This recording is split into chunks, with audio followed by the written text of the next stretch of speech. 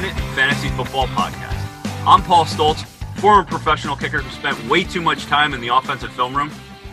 And I'm Anthony LaFurie, an award-winning sports reporter, and also the guy in your league bombarding you with 5,000 trade offers for your best running back. I can vouch for that, given I'm in a league with you, and you are offering me way too much for pretty much all my or way too many crap players for all of my best players. Listen, I don't see anything wrong with Andy Dalton for DeAndre Swift straight up, Paul. Well, this is going to be our first independent trade target episode. We're going to do just buy low and sell high, guys, here. And we'll get right into it. But real quick first, if you haven't already subscribed to us, whether you're listening on YouTube or on Apple Podcasts, please go ahead and do so. That really helps us out. Smash that like button if you can. It'll also notify you every time we post a new episode. At FCK Podcast on Instagram, on Twitter, and on Sunday, of course, LaFurie will be going live with me to go over your start-sit questions. So without further ado, let's hit him with our first sell-high candidate. All right, Paul. My sell-high candidate is one CeeDee Lamb. Now, I got to admit, I might be a week late here. But, dude, he's still got a lot of value. He's going to close out this week. He should still be in the top 20 among wide receivers. I think you could shoot for either a low-end QB1 / high-end QB2, low-end RB2 / high-end RB3. I think that's very realistic. I really worry about the Cowboys' passing game right now with Andy Dalton as the QB. Yeah, it's fair. And especially if Andy has to miss any time, with Ben DiNucci, his value goes down immediately. The big thing, I totally agree with you with CeeDee Lamb as a sell high. He was one of my candidates for this list. And the biggest thing here is that Amari Cooper is the better route runner. And if I have to get rid of the ball quickly because the Cowboys' offensive line is in shambles, I'm going to the guy where I know he's going to be in the spot I need him in. Yeah, well said, Paul. Yeah.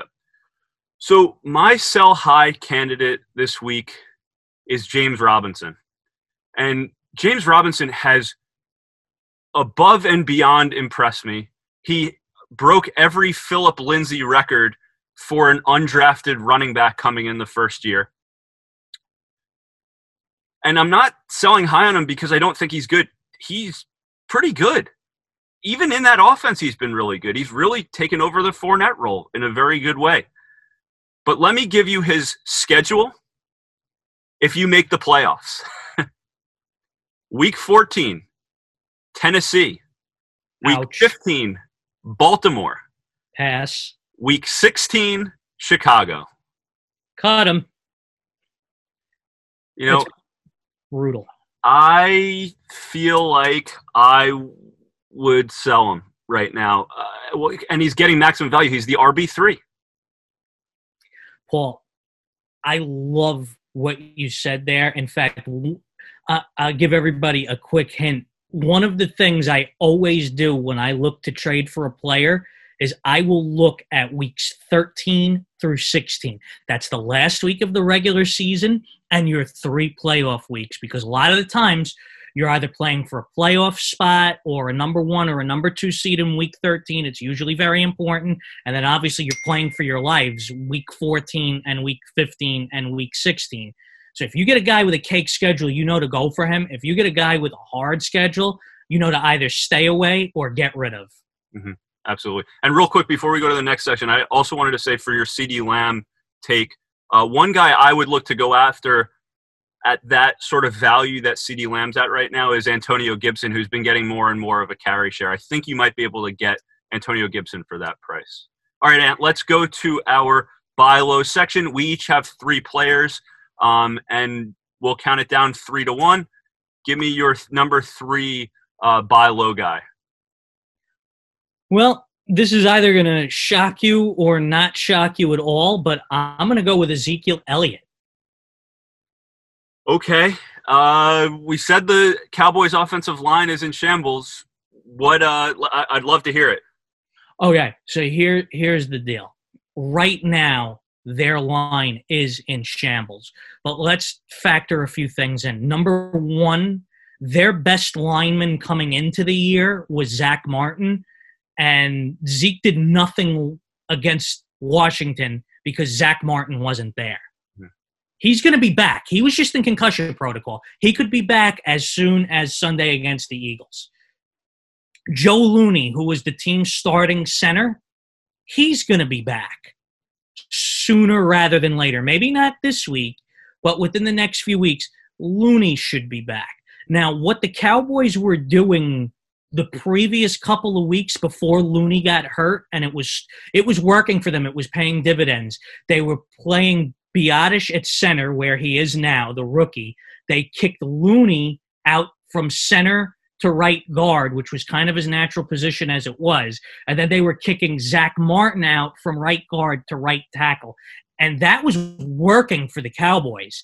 If they go back to that strategy, and they seem intent on staying the course with Mike McCarthy, that could pay dividends, and Zeke could be effective. So my logic is right now he's coming off back-to-back really bad weeks.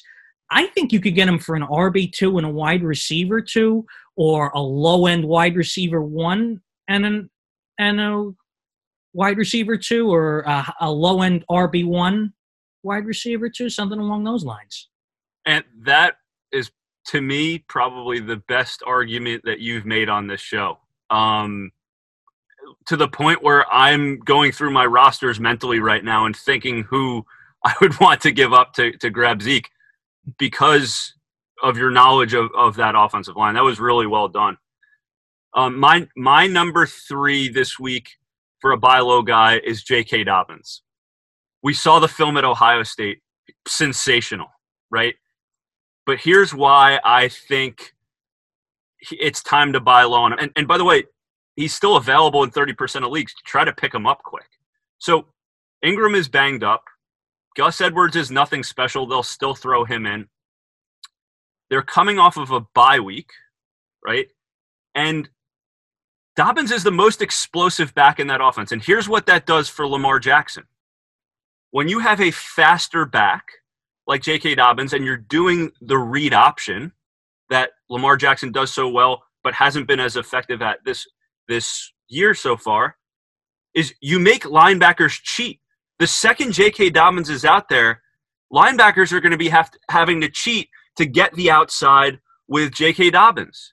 So I think he just makes them a better football team. At some point, he is going to see double-digit touches. I think it's time to buy low. I think you're right, Paul, as much as it pains me to put over an Ohio State Buckeye, even though I just put over Zeke.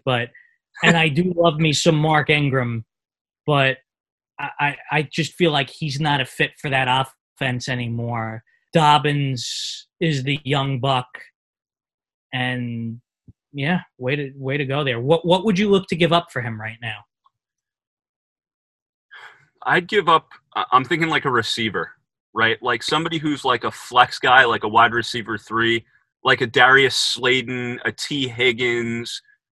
I would even consider giving up a Claypool because I won't want to deal with the week-to-week touchdown hunting and inconsistency. That's a good question. Yeah, love that. Yeah. Love that. Okay. Yeah, go ahead.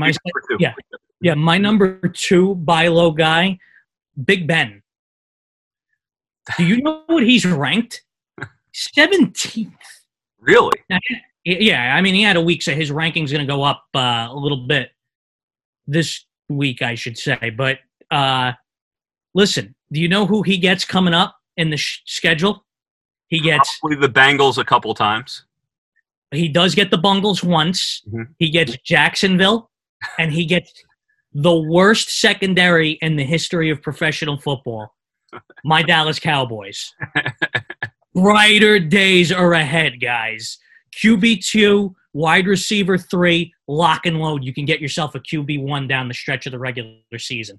I love that, dude. In 2018, his last full season, he was the QB2. Yes. You had him on your sleeper list and cited that, and that's a great argument.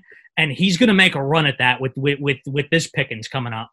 I love it. This is the right time to buy on him. I totally agree with it. He's had a tough schedule against good secondary, so that's a really good and good pass rushes. That's a good one, Ant. All right, my number 2 is going to shock the hell out of you because this is a guy that was on my do not touch list. And up and down so far, I've pretty much my do not touch list, as you said last week, was 6 for 6, right? So I'm about to tell you to buy one of these guys. DJ Chark. Wow, Chark is not one of your guys. Do tell why. I'm not a DJ Chark guy, but and it's not because I don't think DJ Chark is talented. It's because I just don't like the way they ad lib in that offense, right? Mm-hmm. But he's got the bye week now to heal up. He's been having a couple nagging injuries, and in the last 4 weeks, 34 targets, 8.5 targets a game. He had 7 targets last game. They only connected on 1. They're going to figure it out. The only thing I don't like about DJ Chark is he is a boomer bust, big play threat.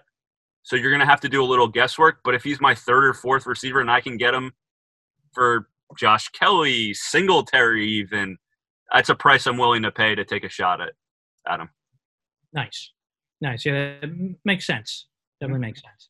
All right, who is your number 1 buy low? Well, I wouldn't say he's my number 1 buy low. I would say Zeke is my number 1 buy low, but call me Tony Stark because I'm going to Jarvis Landry. Interesting. Yeah. So really unfortunate news about Odell Beckham. I wish him a full and speedy recovery, obviously. But, I mean, listen, he's now going to see an uptick in targets.